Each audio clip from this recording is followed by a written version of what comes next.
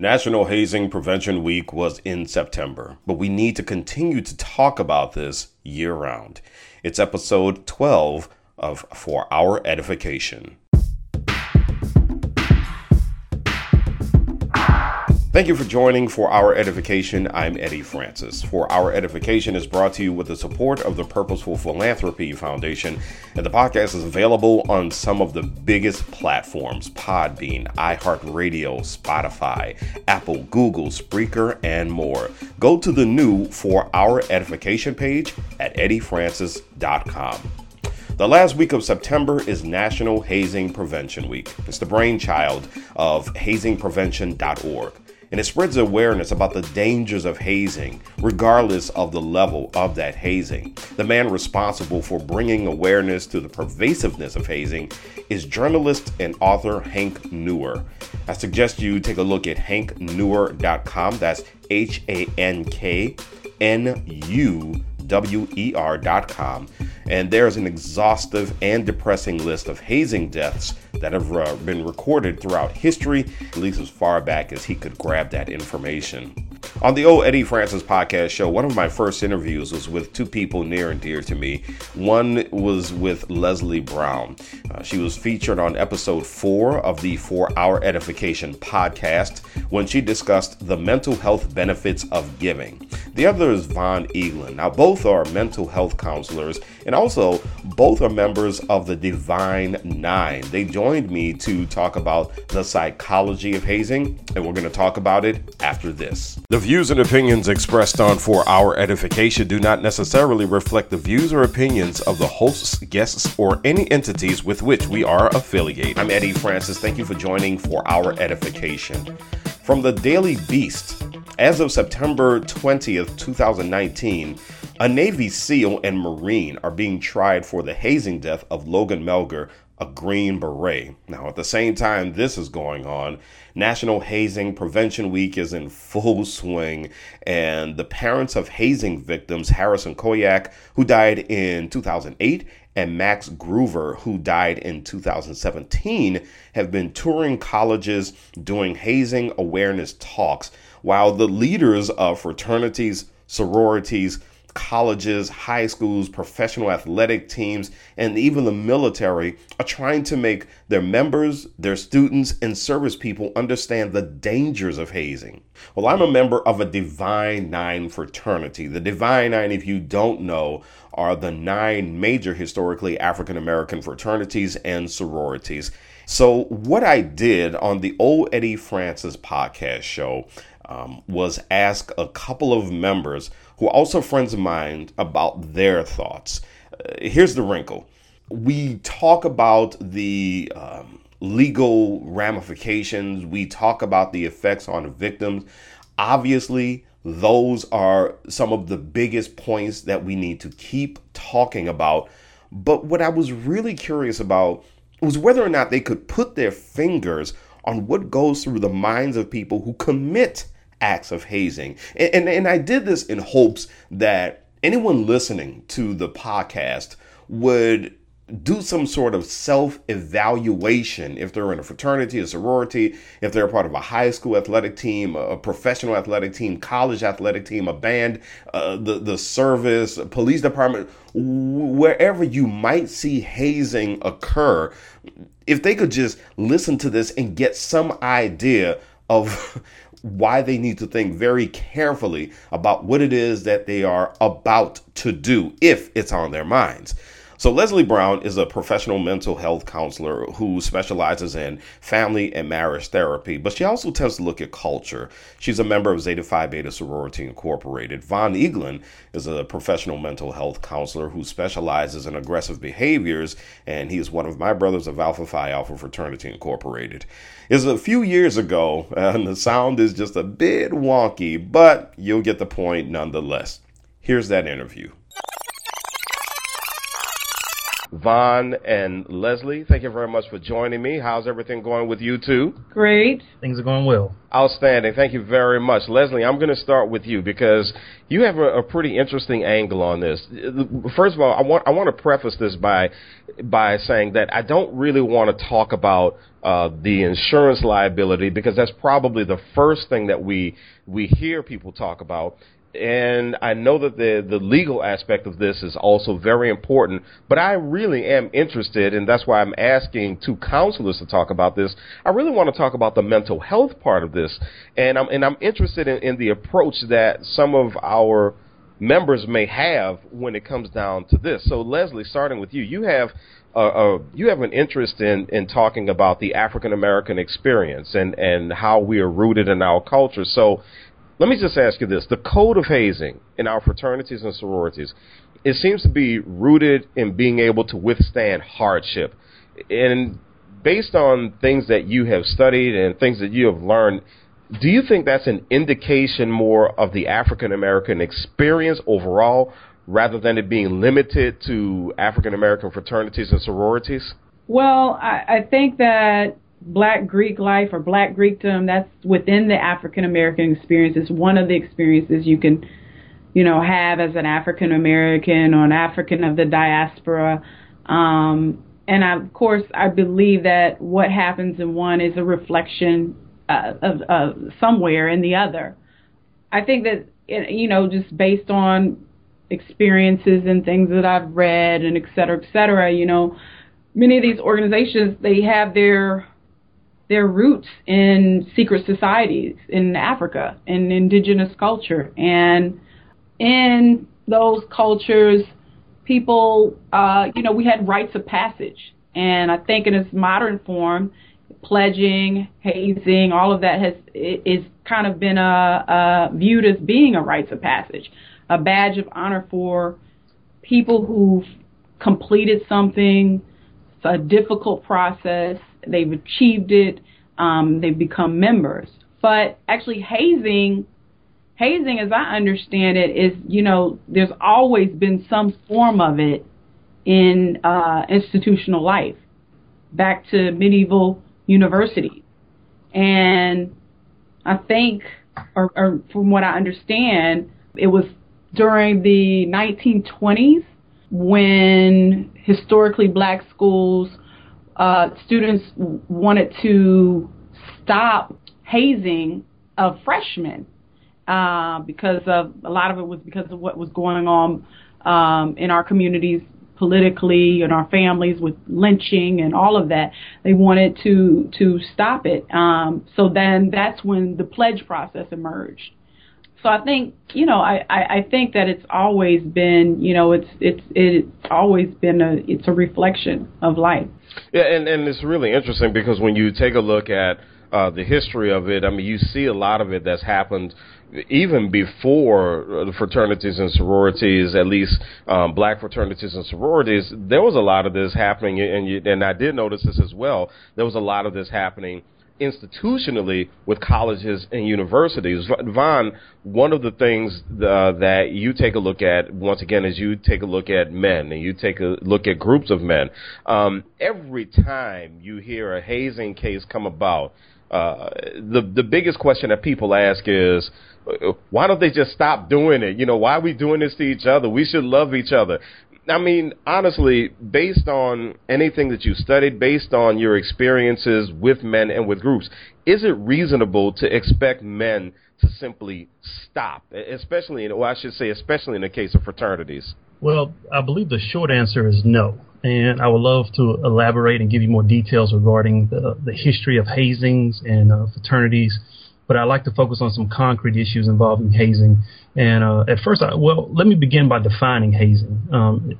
So hazing is any intentional or knowing or reckless act by someone acting alone or directed by others and endangers the mental and physical health of others. And so there are many examples of hazing, such as physical brutality, whipping, beating, striking someone, electronic shocking, calisthenics, consumption of alcoholic beverages and other types of drugs, But again, hazing is defined clearly by most student codes of conduct. Anytime you look within the code of ethics for most universities. Now, I think Leslie hit the nail on the head whenever she talked about how hazing is not a recent occurrence. From the studies that I've done, hazing began in the 1800s, actually, with upperclassmen who would initiate underclassmen. And it started at, of course, African Americans weren't allowed at, higher education institutions. So it was started by white students who would actually abuse the underclassmen. And so whenever you look at the aspect of men, it began with African American men very early. However, there was really a crackdown on hazing back in 1990. And so whenever you look at men in Black Greek letter organizations, typically they join these organizations for one, brotherhood. Two, I would say it would be fraternity, identity, and then some legacy. And then three is for personal connections. And so whenever you ask the question, is it reasonable to expect these men to stop? I would say no, because there's a rite of passage that typically accompanies these types of organizations. And so there's a history. And I can think back to when my first incident with hazing. It wasn't in a Black Greek letter organization. It was actually in ninth grade with my football team. And whenever upperclassmen began to hit me or beat me or whatever the case was, whenever I became a senior, I in turn did that to other football members who were underclassmen, and that was just a rites of passage. And if you ask any NFL rookie, he'll tell you that, was I hazed? He'll probably say yes. And so I see it in institutions across the board, and it's not just with men, but with women as well. So, and just to clarify, the incident you're talking about was actually 1989. I remember it vividly because it happened right after I was initiated. Oh wow! It was Joe Harris at Morehouse, and then a couple of years later, a young man by the name of Michael Davis in 1994 was, unfortunately passed away. And one of the things, Von, you brought up, that, it happened to you, and then so you became a senior, and then you did it to the freshmen coming onto the football team. And it may sound like a really simplistic question, and I want both of you to give me some insight, but I'm going to start with you, Von. How much of this do you think can be contributed to youthful exuberance? I mean, nobody means to put anyone in the emergency room. Nobody means to end someone else's life. But how much of this is just youthful exuberance? Well, the word youthful exuberance is I think it's a layered issue, number one. Youthful exuberance may not be the appropriate term for it. I believe is really an issue of identity, masculinity, and then significance. Whenever you look at the data, typically hazing and many of the incidents that are reported are conducted, the hazing rituals are conducted by recent graduates. I like to call them extended adolescents. And so either they are people who have graduated, they are employed, underemployed, or unemployed. And so their most significant accomplishment, the thing that gave them the most meaning and purpose in life, was being initiated into the fraternity or their membership into the fraternity. And so you have guys who may be 22 years old up to 35 years old who may participate in these illegal activities, and they do so because it makes them feel important. And many times they're seen as the old head, so they have much more wisdom than the current authority figures on campus. So therefore, because they're close to the action, they become like the discerning voice that comes upon from on high, like I'm God and you need to do what I say. And so they're defining the masculinity for these young men in terms of rites of passage. And so when you say youthful exuberance, I really think the bigger issue is male identity, again, masculinity and how we define masculinity, and then feeling a sense of purpose and meaning in terms of what we deem is makes a man. Well, Leslie, what do you think? I mean, do you feel the same as far as the term youthful exuberance? You don't think that might necessarily be the appropriate term? Do you think it's more about identity? What would you say? I think it's a lot of different things. I think it's identity. I think it's youthful exuberance is a part of it.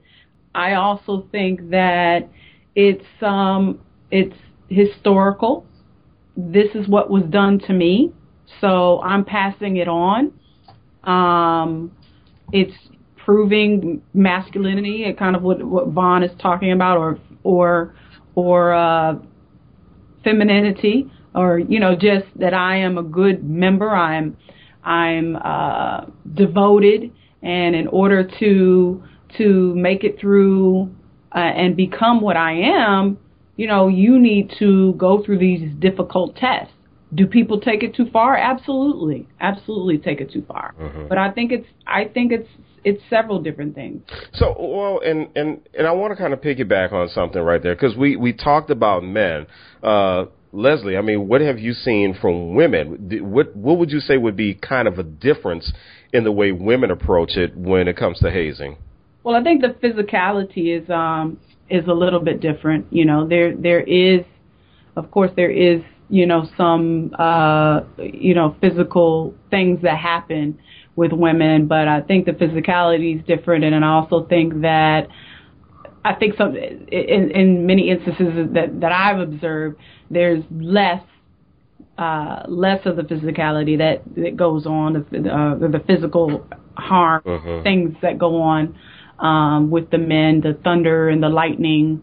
I think that's when they bash you on the chest for the men. But yeah, I think that in terms of the women, that for that aspect, it's less physical for us.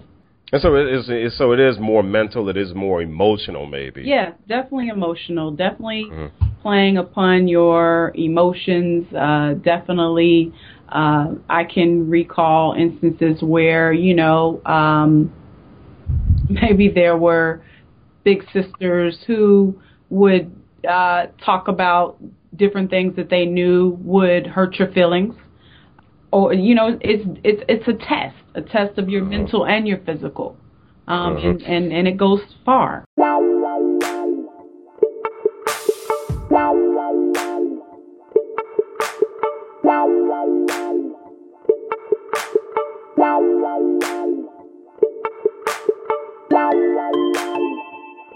It's for our edification. Thank you for joining us. Leslie Brown and Vaughn Eaglin are our guests, and they're talking about the psychology of hazing. Going with that whole notion of wanting to belong, Leslie and Vaughn, and Leslie, I'm going to come back to you with this. There's the one side of the folks who say this person has got to want to belong to my organization. But then there's the other side of the person who, in one case, recently a student from Bowie State University just sued Alpha Phi Alpha because he got involved in hazing, or he was a victim of hazing.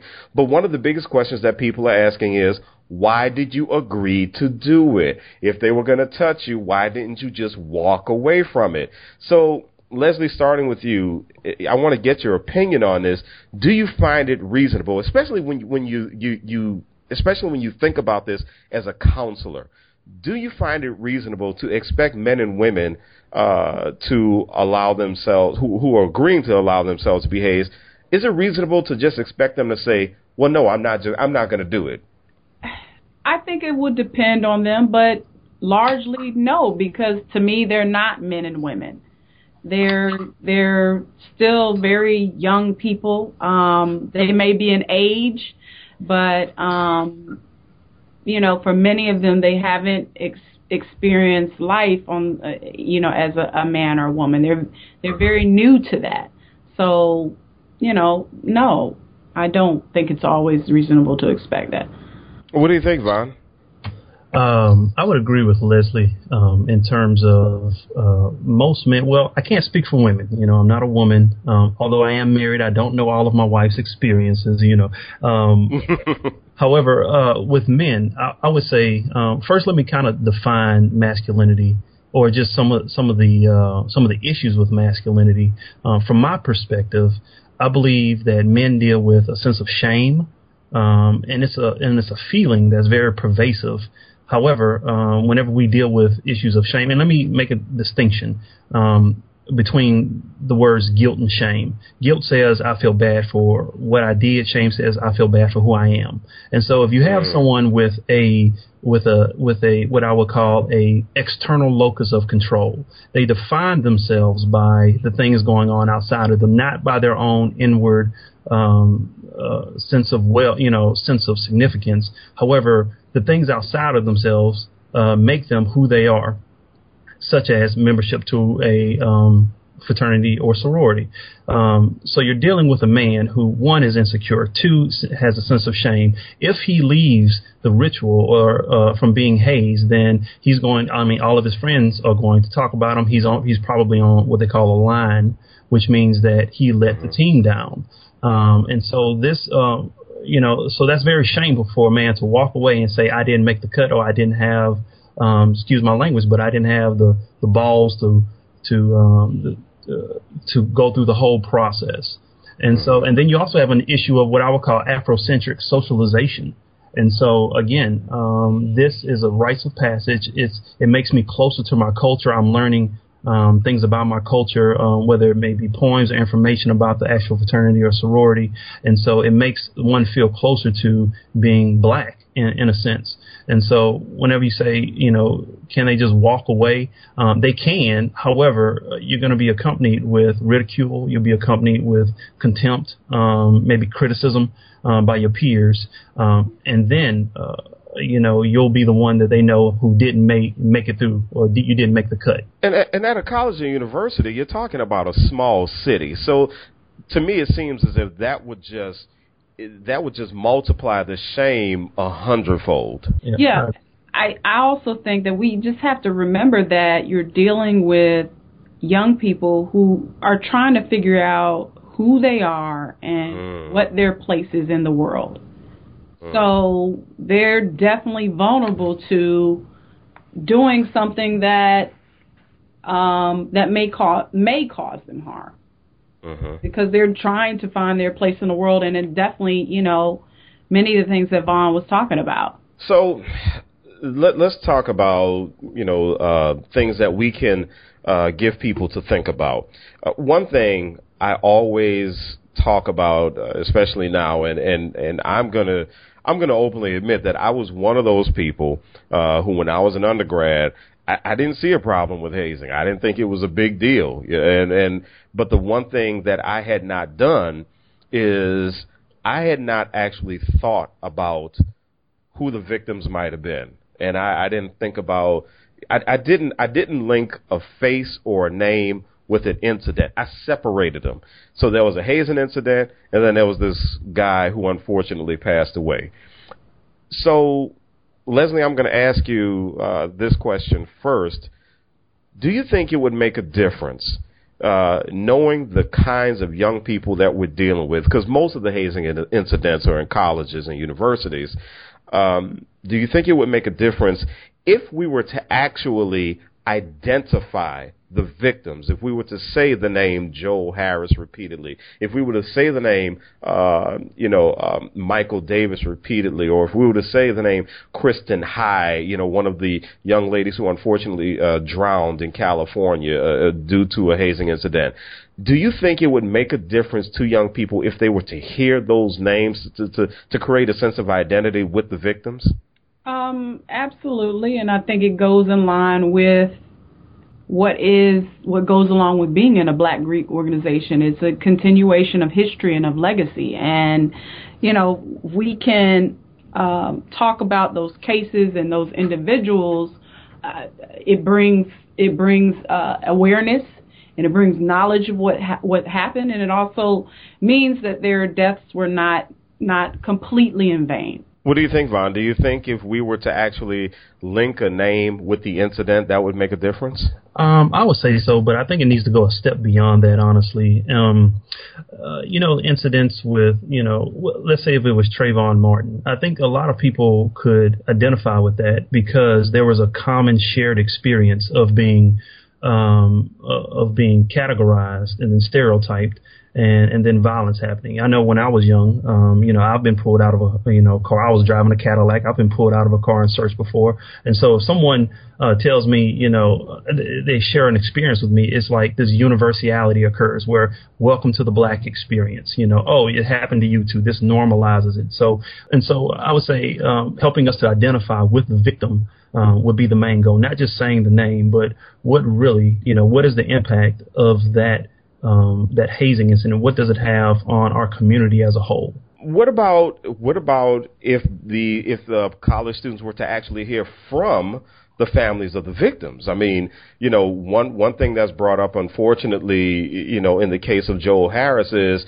his mother never got a chance to see him graduate from college. And so what would you, somebody who is about to go haze this young man, what would you say to her? What would you say to this young man's mother? And she can't even talk to her son anymore. So that seems that would have a very strong impact. And I'm sure it would be very difficult to get the families to even say anything. But it seems to me that sort of action would also have some sort of impact.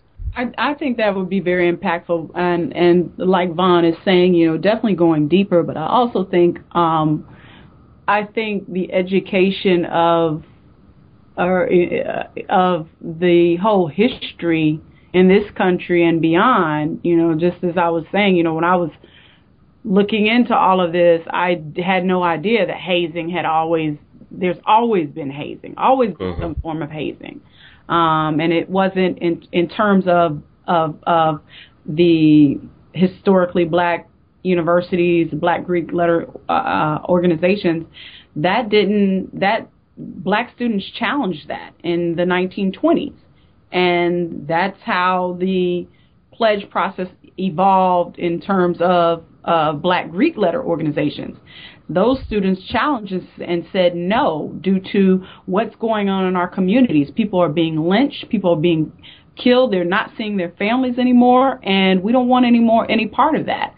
So there had to be another process. So I think the education of that it needs to happen as well. And I also think that we as graduates need to be involved in that process.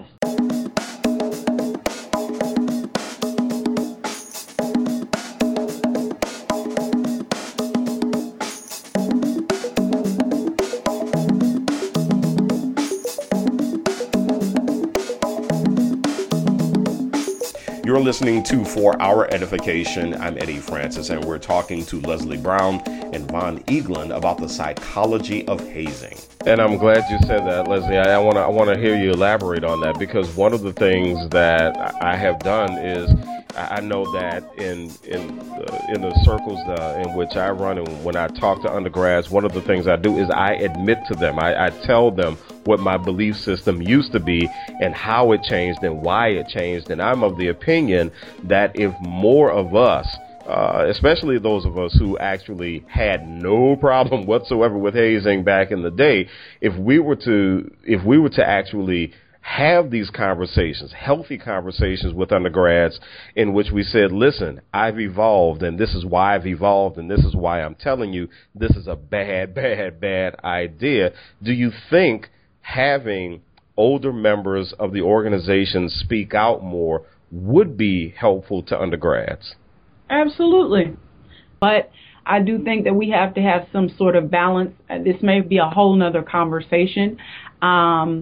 I am not agreement. Of course, I think that hazing is dangerous, but I think that at this point and juncture of time, everything reached such an extreme that, of course, our Divine Nine had to say, hey, this can't happen anymore, and switch to the MIP process. Within that, I think there should be some sort of process. But what's going on now, no. So I think that we have to be involved, and I also think some of these are another conversation. But No, I mean maintain the rigor of a process. Make sure that someone earns his or her way into the organization, but don't send anybody to the ER. Don't try to embarrass them for life, or anything like that. So I completely get what you're saying. Now, Von, what do you think as far as members who once believed in hazing speaking out more?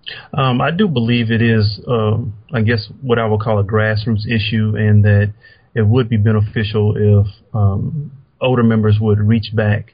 You have people who are more developed in their own sense of themselves to be able to speak to others and and help them to heed. And I think the penalty for hazing, to my understanding, has increased over the years. Whereas someone could have been put on probation, or even probation with the school. Now you see felonies. I know while I was a student at UNT, well, actually, while I was working at UNT, there were a couple of members of Kappa Alpha Psi who were charged felonies after they fled from the police after a scene of hazing. And so, having testimonies from those guys of, hey, this is what I did, and them being able to, for lack of a better term, witness to the other people who are in the organization, I think would be a good thing. However, again, there's that idea that if it happened to me, then I'm going to help someone else define their masculinity by letting it, by doing it to someone else. So I think it involves redefining masculinity. It involves forgiving the people that hazed you, and then being willing to teach the new generation different ways. And then, if you're defining your masculinity on, hey, am I paper or am I quote unquote real? What exactly is real? And you don't, and is hazing a part of that? It doesn't need to be a part of the conversation to be considered for you to be considered a member of the fraternity and a member in good standing. Most of the research I've done has said that, even those who didn't experience hazing, you have people who did experience hazing. They're no longer even affiliated with a fraternity or sorority, or attending grad chapter meetings, or are part of serving their community in that way. And so, how much good did hazing actually do? Did it really make you? And then you have another member who didn't experience hazing. However, they're really involved in the community. They're serving others. And it's not about, hey, let's go to the step show, but it's, what about political awareness? What about, mentoring? What about scholarship? And so I think it's an issue of mentoring and reaching back, very much so. Last question, and I want to get both of you to give me your final thoughts on this. I'm going to start with you, Von. How important is it for people to understand that there's no one magic bullet to really addressing and dealing with this problem? Oh, well, I think it is important because I think I stated before, this is a very layered issue, and it's an issue of identity, significance, and a rites of passage to being black, and so. It's extremely important to understand that it is a layered issue, and it has to be tackled from all sides in order for the incidents to decrease. And coincidentally, the majority of hazing incidents that we hear about are only the extreme cases, only when someone dies or only when someone reports it. However, hazing is underground, and I do believe that it is, I don't want to say thriving and well. However, I do believe that it still occurs. And so understanding that it is something that occurs underground, understanding that it is a rites of passage, understanding that it is a issue of identity within the African American community as well as identity of self, understanding that there is an issue of shame and ridicule and criticism. It's important to understand all sides of the issue in order to address it appropriately.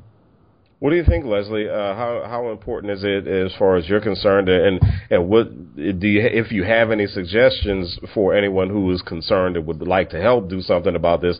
How important is it for them to understand that there's just no magic bullet on this thing?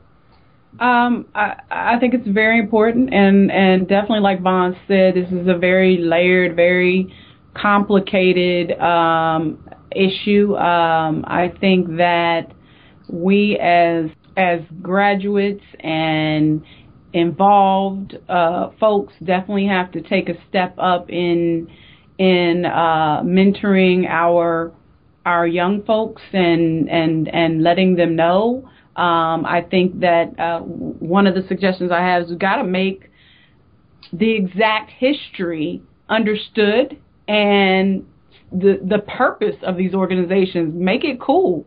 There needs to be some marketing campaign just, to keep the focus on what their purpose is. Many thanks to Leslie Brown and Von Eaglin for joining me a few years ago on the Old Eddie Francis podcast show. And I do want to remind you that interview was recorded, as Leslie mentioned, coming up with some sort of campaign. That interview was actually recorded just as some fraternities and sororities were starting to come up with anti-hazing campaigns. And then also before there was more of a formalized, well-supported effort for National Hazing Prevention Week. I'm happy to report that the Divine Nine fraternities and sororities got behind National Hazing Prevention Week in full force with the These Hands Don't Haze campaign.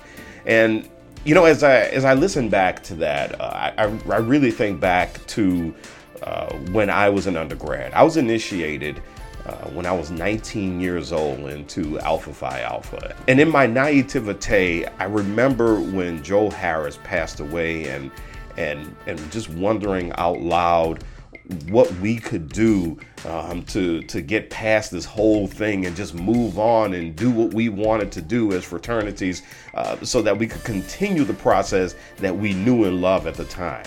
And if you remember, toward the end of the interview, one of the things that I asked was, would it help if people remembered the names of the hazing victims? Because we talk about them as if they were not necessarily people, but they were incidents.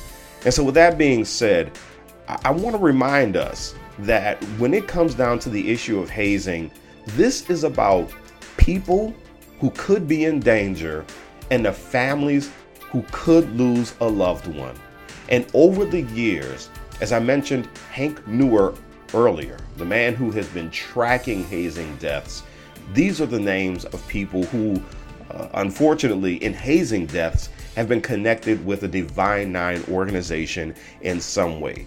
We need to remember these names. From 2019, Marlon Jackson, who passed away due to sleep deprivation. 2018, Tyler Hilliard, no cause of death documented for him. 2017, Jordan Hankins, suicide with hazing as a contributing factor. 2010, Victoria Carter and Brianna Gaither, auto accident from sleep deprivation. 2009, Donnie Wade Jr., overexhaustion from exercise. 2002, Kristen High and Kenitha Saphir, drowning. 2001, Joseph T. Green, overexhaustion from exercise. 1994, Michael Davis, beaten to death. 1992, Gregory Batips, auto accident from sleep deprivation.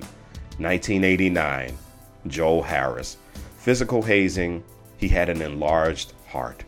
1986, Harold Thomas, heart failure from physical hazing. 1983, Van Watts, combination of physical hazing and overconsumption of alcohol. 1978, Nathaniel Swinson, overexhaustion from excessive exercise. 1977, Robert J. Basil, physical hazing. These are hazing deaths, again, connected to the Divine Nine. And the families of these men and women will never see them again. So as we continue to talk about hazing, yes, we need to talk about the legal ramifications. Yes, we need to continue to talk about the victims, but we need to also say these victims' names. We need to humanize these victims to our fraternity and sorority members so that they won't think of them as an incident. And this doesn't even include other fraternities and other sororities and social groups, bands, military groups, athletic teams, etc. So again, many thanks to Leslie Brown and Von Eaglin, professional mental health counselors, for shedding some light on the psychology of hazing. What may be the mental state of people who may commit acts of hazing? Maybe, just maybe, we can stop people before they even start. Thanks again for joining For Our Edification. Make sure you check out the For Our Edification page at eddiefrancis.com. And remember to check out the podcast, which is available on your favorite platform: Podbean, Spreaker, Apple, Google, Spotify, iHeartRadio, and more. Please rate it, follow it, and share with friends. For Dr. Halima Leek Francis, I'm Eddie Francis. You've been listening to For Our Edification. Until next time.